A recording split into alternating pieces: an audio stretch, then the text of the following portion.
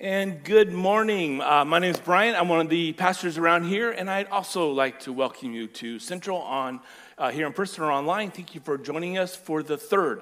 We're looking at the third of our new message series this morning. Now, if you missed one or both of the weeks previously, you can definitely go to our YouTube channel to kind of catch up a little bit. But if you're life grouping, if you're part of a life group, I would love to invite you to please continue to process all that we're talking about together. And if you're not in one, please talk to Pastor Rachel at the round table afterwards, because we would love for you to kind of discuss the things that we're talking about and all the things that's going on. Because next week, I'm pretty much going to make everybody here mad. I know already.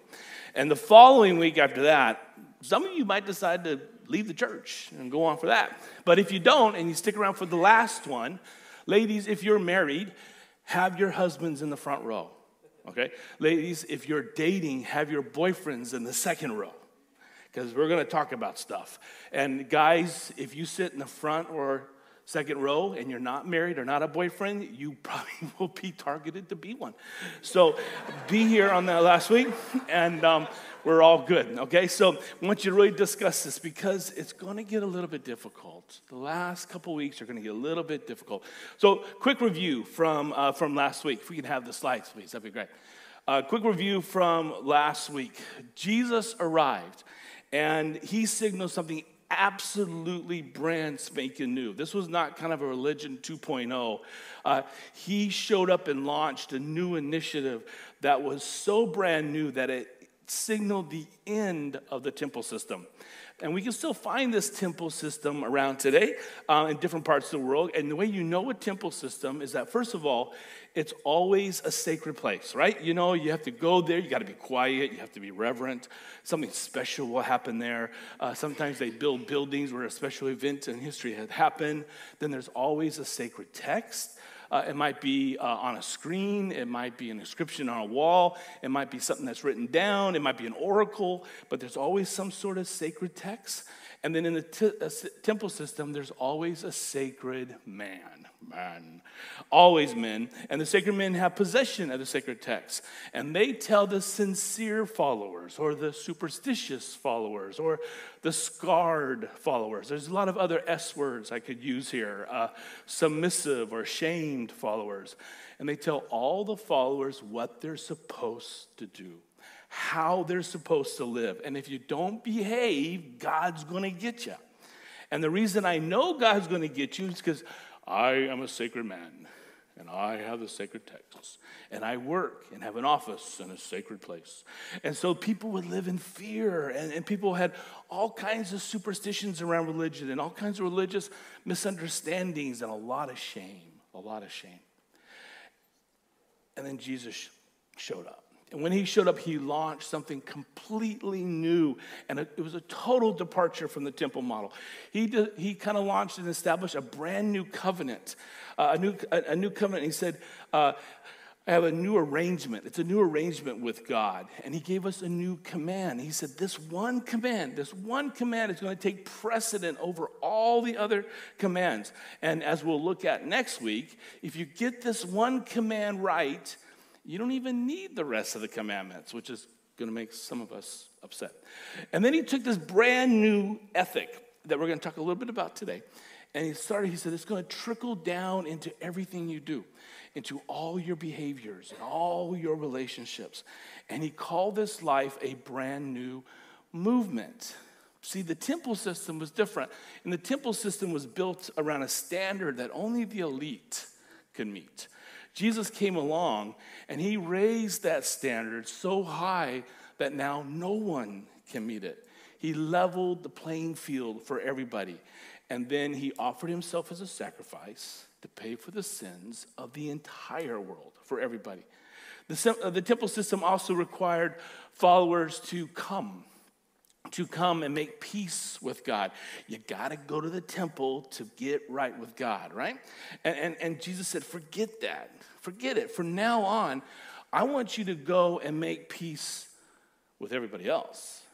I want you to go make peace with your neighbor. God can wait. He's all right.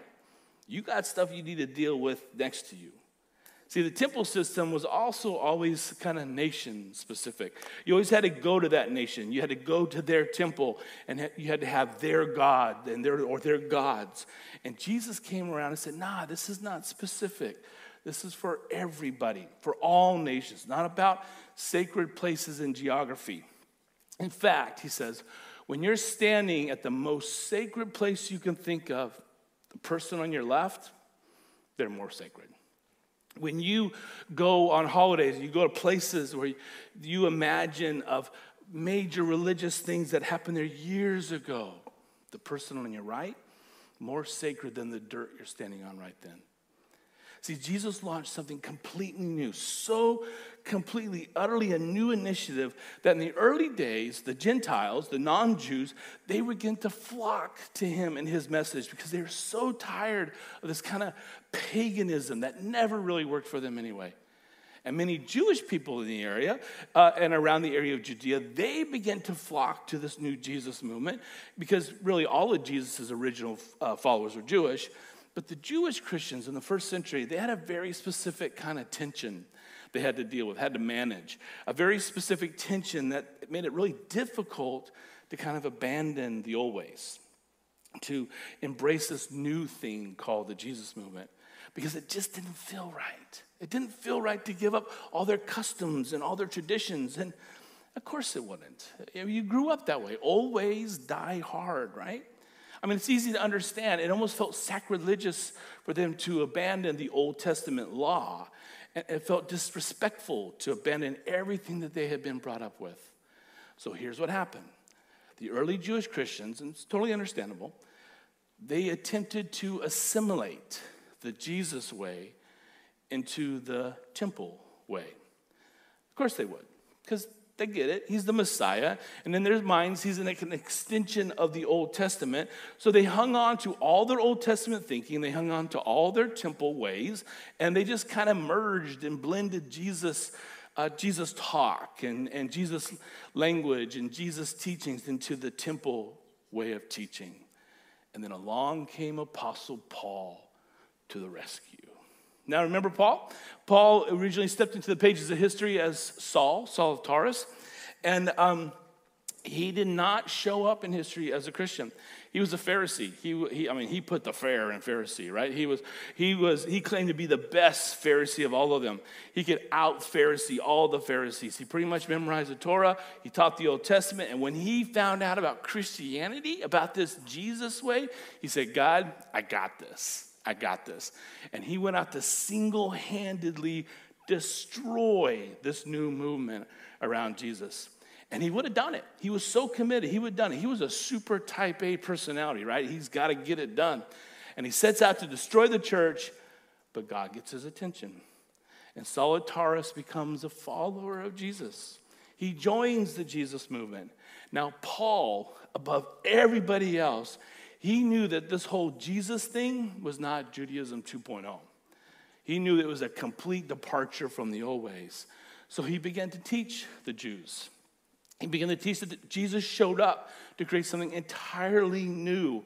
And Paul understood better than anybody else how dangerous it is to import the old into the new. He knew that merging and kind of blending wasn't going to work. So on his first missionary journey, he went on a lot of them, he went to an area called Galatia, a Roman province, which is now modern-day Turkey. So today what we're going to do is we're going to dive into a little bit Galatians 5 and look at what he taught. So if you like to get your Bibles out, go to Galatians 5, get your flat screens, call it up. We're looking at Galatians 5. Now he goes into this part of the world and he plants these little ecclesias. Remember that word ecclesias for church?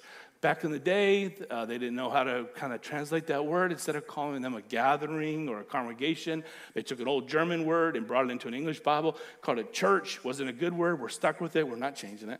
And so, but he came to and started planning these little Jesus gatherings, and he teaches them. And he goes into the synagogue, and some of the Jewish people, they embrace Jesus, and some of the Gentile people, they embrace Jesus, and they're all beginning to mix together, Jews and Gentiles mixing together. He finishes his teaching, he goes on, he leaves. But then after him, another group of missionaries come by, and they're Jewish Christians. And they say to these Christians in Galatia, hey, Paul, he kind of didn't tell you the whole deal. He told you the important bits, but there's even some more important bits. If you're going to be a Jesus follower, you got to first become Jewish. You got to do it. I mean, Jesus is Jewish, right? He's the Messiah. He's an extension of the Old Testament. So it would make sense that if you're going to follow Jesus, you got to first become Jewish. Now, next week, we're going to look at some specifics about how the temple system has kind of invaded our version of church, our version of Christianity. But today, what I want to do is trying to illustrate how ticked off Paul was about this, how angry he got about the idea of mixing the old with the new. So the Apostle Paul wrote a letter, we call it the book of Galatians, to this group of people that were called the Judaizers. And this was kind of a New Testament term. Judaizers were Jewish Christians who believed Gentiles must first convert to Judaism to join the Jesus movement. They were Jesus followers, but since they believed that Jesus was kind of like an extension of the Old Testament, they surmised that if you're going to be a Jesus follower, you got to become Jewish first. And this got complicated. This was complicated for Gentiles. For men, it required a little surgery, right? But they're like, look, if you're going to follow Jesus, you got to be all in. I mean, he died for you, so what's a little surgery? I mean, he died for you. That was their message, and they were very passionate about this. Well, then the Apostle Paul, he found out later after he left that the teachers came in and began to undermine the purity of the Jesus movement. And they were teaching that they had to blend it. They had to mix it. Torah and Jesus. And you got to get balance. And he became furious. This was a big deal. But everybody else was like, Paul, this is not an issue. What's the deal? This is not a big deal. And that just made Paul even more furious that they didn't think that this was a big deal. So for the next few minutes, what we're going to do is kind of walk through chapter 5, verse by verse. And I want you to experience Paul's intensity, okay? Because next week is going to get a little unsettling. Next week, you're going to think I've lost my mind. And then the week after that, you're just going to throw your hands up and go, we got to get our kids out of here. It's cold. We're gone. There's other churches. But I want you to understand what a big deal this is first, because it wasn't just a big deal to Paul. This should be a big deal for all of us. So here's what Paul says to the Galatians. He starts, it is for freedom that Christ has set us free.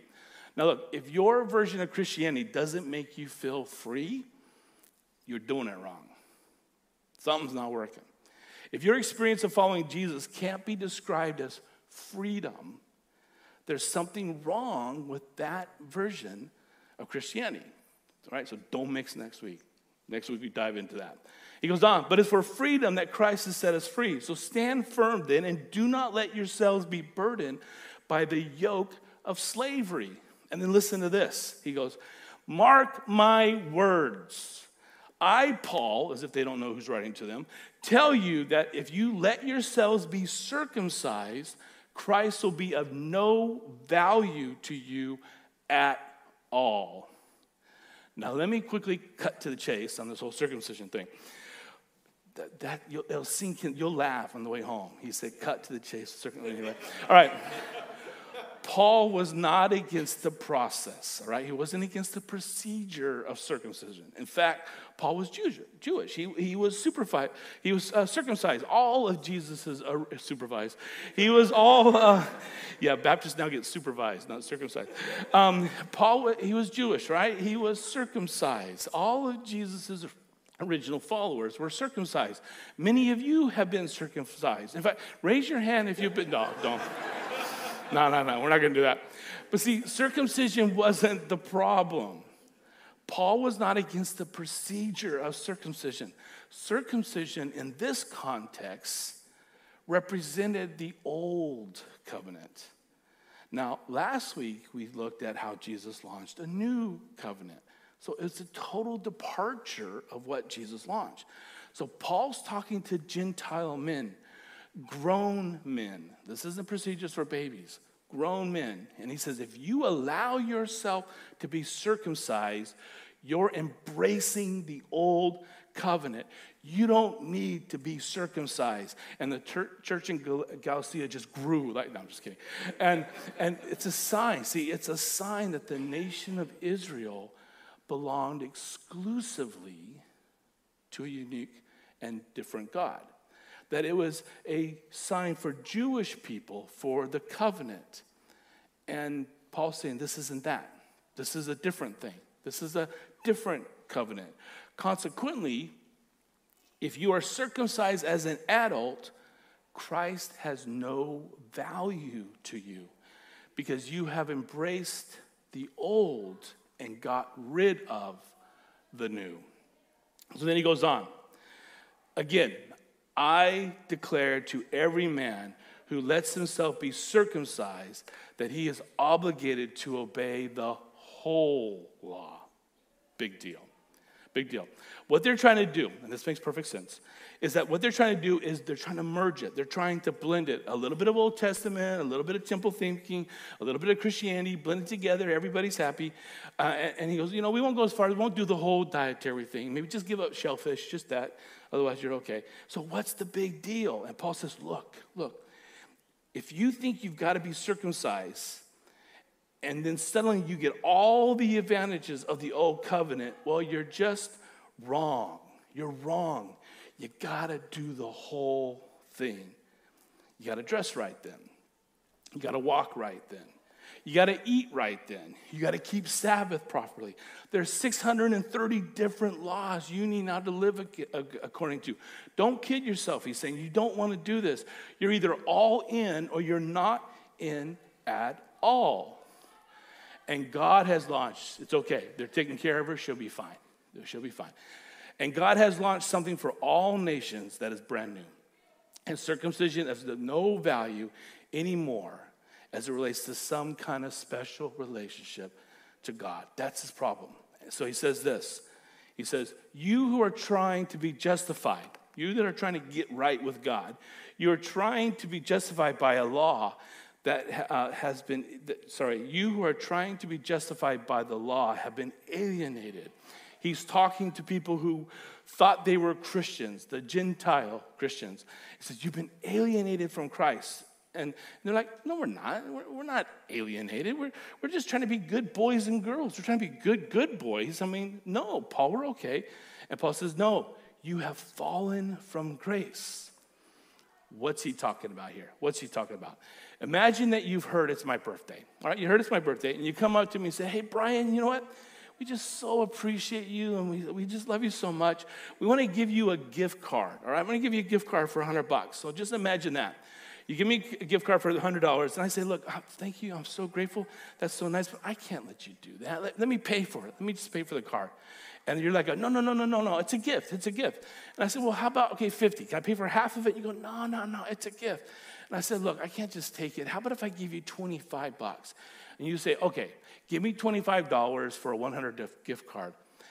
At that point, it is no longer a gift card. It has just become a discount card, right? I just took the gift out of the card. And that's what Paul's saying. He's saying grace is the hallmark of the Christian experience. Grace is that God knew everything about you and chose to love you anyway. Grace is that there are no secrets from your Heavenly Father, and he refuses to not call you one of his children. Grace is that you don't deserve it. You don't deserve it. You can't deserve it. But deserve is not even on the checklist of God's checklist. Grace is grace. And the moment you start trying to earn it through surgery, through law keeping, through anything else, you have done away with the gift of grace. And it becomes a discount, not a gift. And grace is a gift. Paul is saying that the moment you start bargaining with God, the moment you start trying to earn your way, the moment you say, well, look, you know what? God didn't see me do that, but God, I did do that. And oh, no, I did that, but oh, no, don't look over there because I kind of did do that. But did you see what I'm doing now? The moment you have those kind of prayers with God, you go into bargaining mode with God. The moment you think you have offered God something so good that the big guy goes, you know what? You're in. You're in, my friends. That was pretty good. You're in. Come on in. He says the moment that you adopt any part of that temple system, you have fallen away from grace. And Paul hasn't even gotten to the offensive part yet. It gets more extreme. He goes, for in Christ Jesus, the Jesus movement, neither circumcision nor uncircumcision has any value. Paul's saying, look, I'm a Jew. I mean, I was circumcised as a baby on the 8th day. I get it. But it doesn't do me any good anymore. That's not why God loves me. You're Gentiles and you're not circumcised, and that also doesn't matter because all of that is going away. There's something brand new. And then he says something so extreme that if I was to come up on this stage, not read the verse of what he said, and I was to just say it like it was my own thought, and I came up with some kind of contemporary stories and illustrations to illustrate it. And I was just to say, here's what I think, and this is what I think we should do. Now, here's what I think, and this is what we should think, and this is how we should act and how we should behave. You would think I lost my mind if I was to pretend that what Paul was about to say to you now, I came up with. You would think he's lost it. You would think, we can't do this whole Hamilton Central Baptist Church thing anymore. This is how extreme this is. Now, if you're not a church person or you're not a Jesus follower, my guess is that what Paul's about to say addresses the reason why you oppose church. It addresses the reasons why you resist churches in general, why you don't really like those Christians very much. Because so much of the problems that come about from churches, that happen in churches, comes from the fact that we actually have a problem doing what Paul was about to say. Listen to Paul, an ex-Pharisee who memorized the Old Testament, used to hate Jesus for who he was and what he stood for, hated this Jesus movement. Ready for this? He goes on and says, the only thing that counts is faith expressing itself through love. Have you seen how thick the Bible is? Really? All those pages and all those commands and all those things we're supposed to do and not do, all those shouts and shout nots, the only thing that matters, the only thing that counts is faith expressing. It's a little Greek word, expressing, meaning to work out. The only thing that has to be worked out, the only thing that matters, the only thing that has any value is our faith expressing itself through love.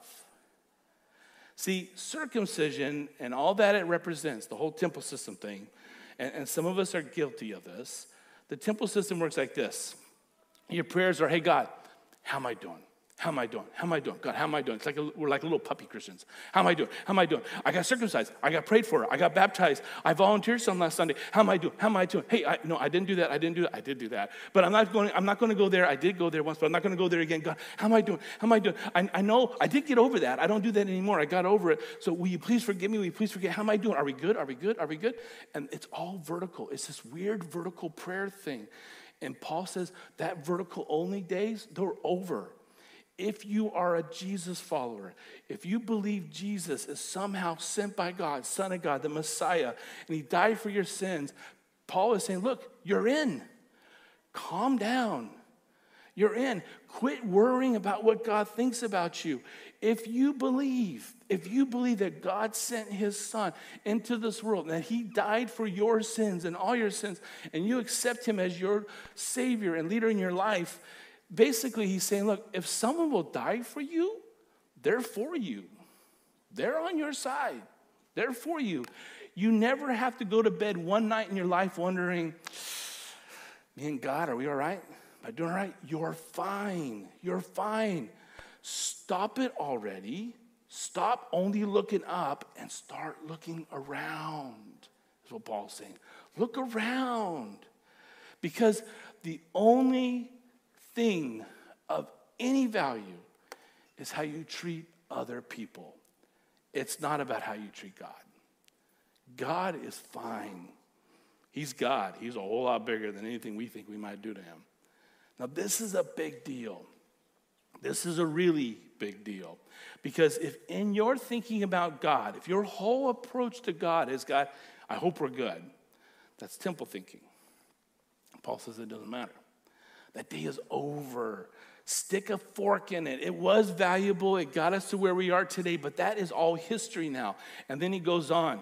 He says, you were running a good race. He goes, you were doing great when I was with you in Galatia, but you quit going to pagan temples, and you quit doing this, and you quit doing that. Those of you who are Jewish, you so appreciated your heritage. You so appreciated the law of Moses, and you saw that Jesus was the Messiah as predicted. Everyone was doing so good. And then he gets a little clever with some wordplay, and he says, who cut in on you to keep you from obeying the truth? Now, I won't get graphic, but you can guess what he's referring to on his wordplay there. And then he goes on. He says, a little yeast works through the whole batch of dough. Now, let's talk about yeast. You know what yeast is? A single-cell fungus. A fungus.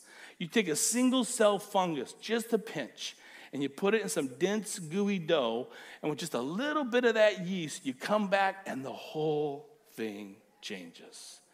He's saying this is temple thinking. A little bit of legalism there, a little bit of gracelessness there, a little bit of judgmentalism there, and a little bit of, oh, how am I doing, God? Am I doing okay? Am I saying the right things? Am I not liking the right people? And am I liking the right people? And am I doing all right? A little bit of that, and because it just pollutes. It pollutes everything. It only takes a small dose of the wrong thing to corrupt the whole thing. That's Paul's point. That's why he's so worked up. It only takes a small dose of the wrong thing to make corrupting the whole thing possible. And now Paul's getting emotional. He's working up. As he's writing, he's probably breaking the tip of his quill and having to get another one and sharpen it up.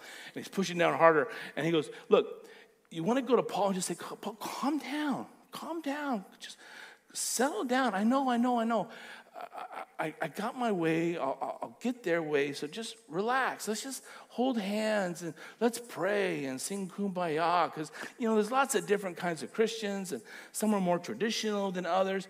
But the Apostle Paul is like, no, because I know where this will go. I know where this will lead. In fact, many of us are in situations where we are today, 2,000 years later, because of where Paul knew this was going. All right? Now, we're going to get to the R-rated part. All right?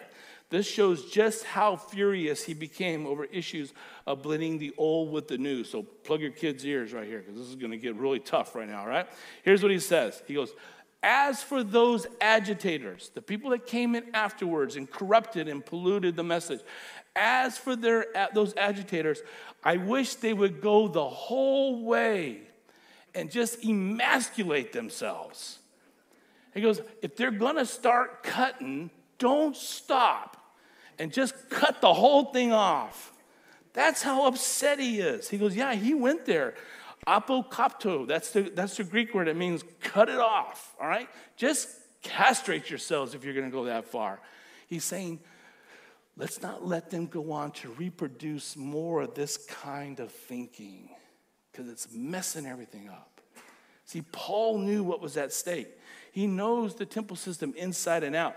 He knows that with all the purity of God's law and all that has been gotten done through Moses and all the extraordinary things that God did through the nation of Israel, Paul saw front and center what can happen if the temple system goes off the rails.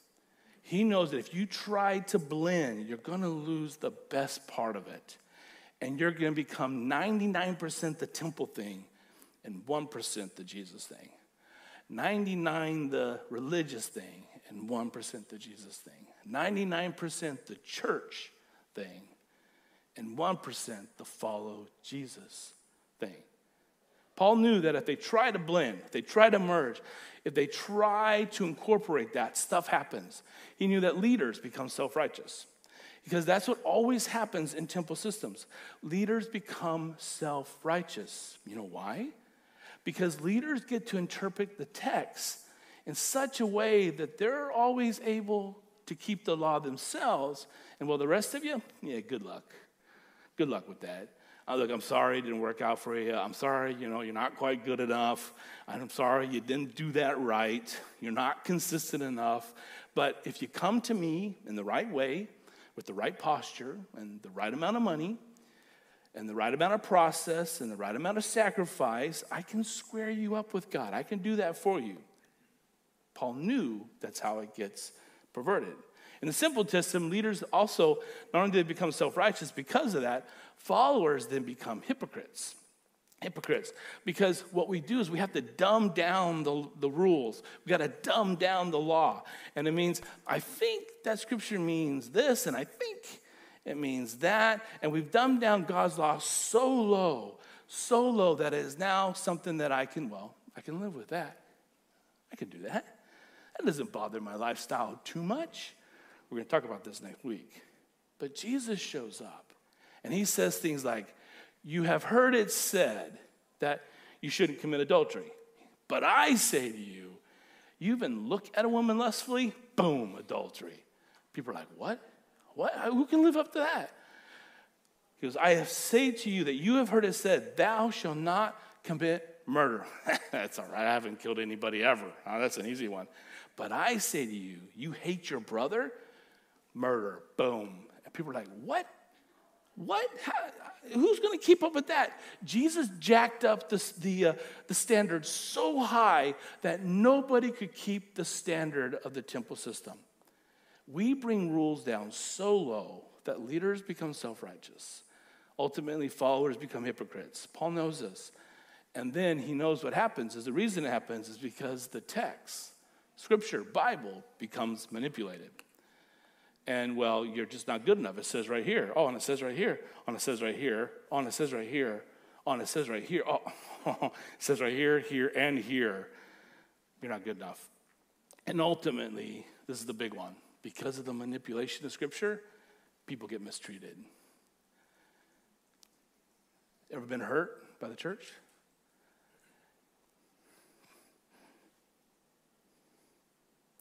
Ever been mistreated in a safe place that we call church?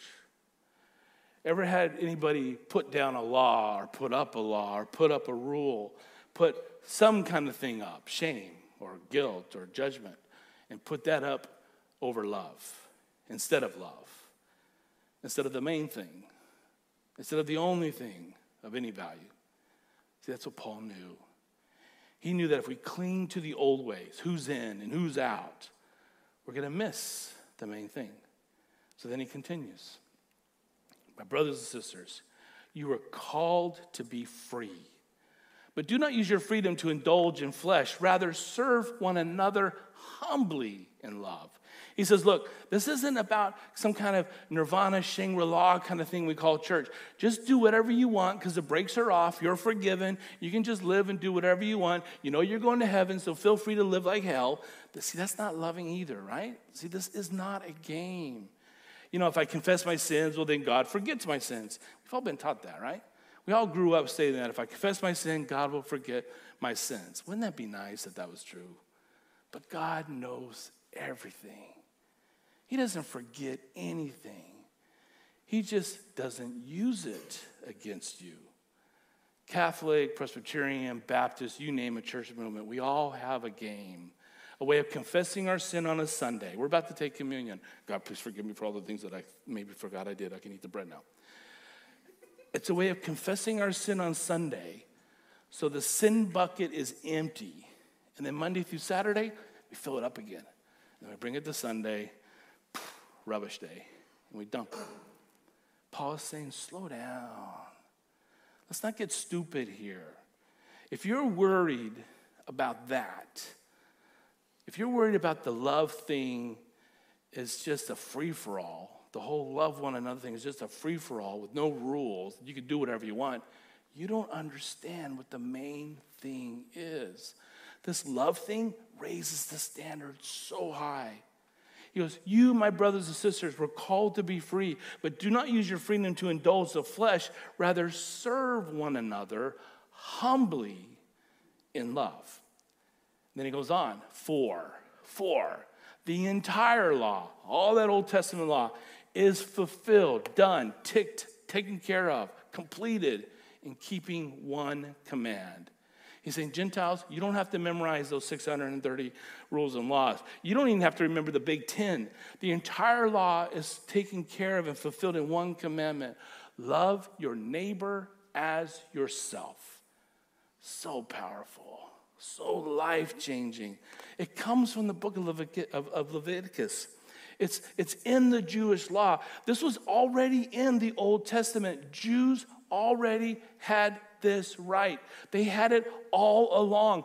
This kernel of truth that would one day be expanded for all generations to everybody everywhere.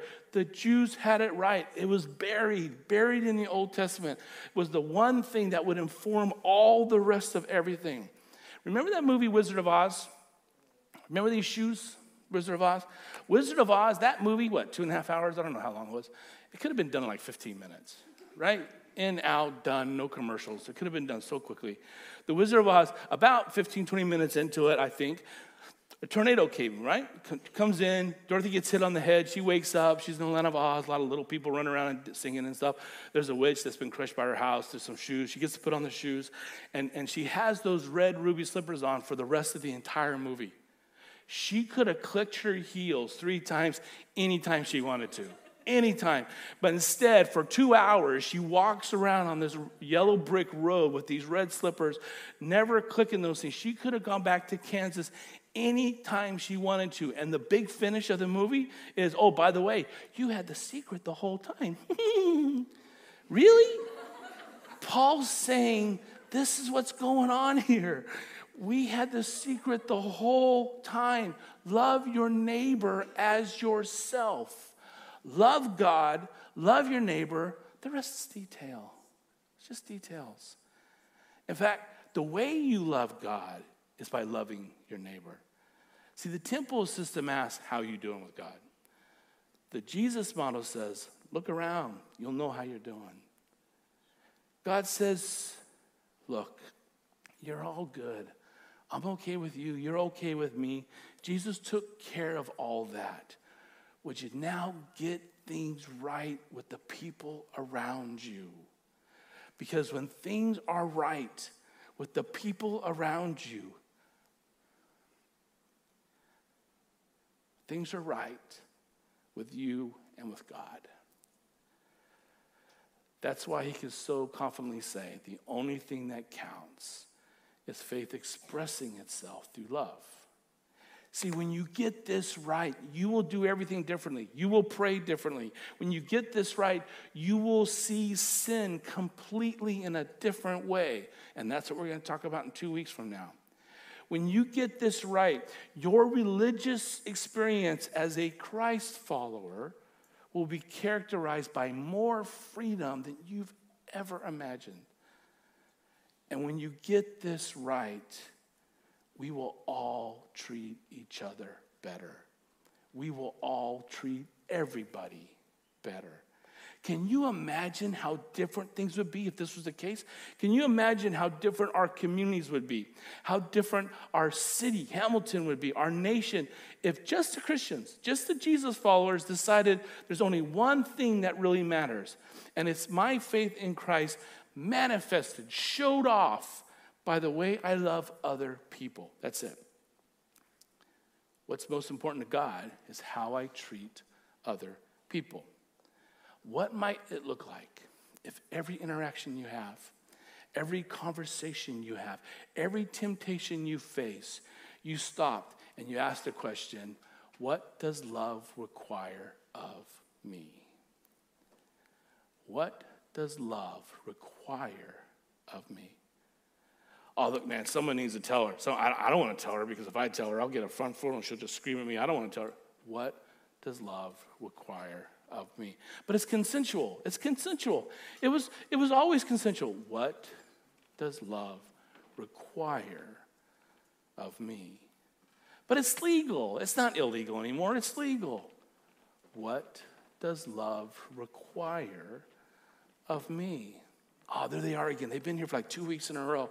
I should go see them. I don't want to, but what does love require of me? That's the question that will change your life. That's the question that will change everyone's life that intersects with yours. And this is not a new idea. This is how it was always supposed to be. But we've allowed the old to blend with the new, and we didn't get 50-50. We got about 95% temple and only 5% following Jesus. And Jesus wants 100%. So we're going to change that. Because the only thing that counts is our faith expressing itself in love. You've been sitting here, and we have these communion tables in front of us. First of every Sunday, we have an opportunity to come down and remember what Jesus did on our behalf. And we come up and we serve each other at the table and take it back and take some time. What I want to ask you to do today is you take the bread, as you take the cup. Jesus on that last night when he was together before he got turned in to the cops by his friends, he said, "This is my new covenant given to you. Whenever you're with each other, when you take it, do it in remembrance of me. This is my promise. I'll never leave you. I'll never forsake you. But remember what I've commanded you to do. Love one another." So what I ask you to do, as you take the bread, take the cup, come grab the elements, go back to your seats. Take some time. Thank God for who he is. Thank Jesus for what he's done. And then ask yourself, what does love require of me today? Sit in that. Then eat the bread, drink the cup in remembrance of Jesus.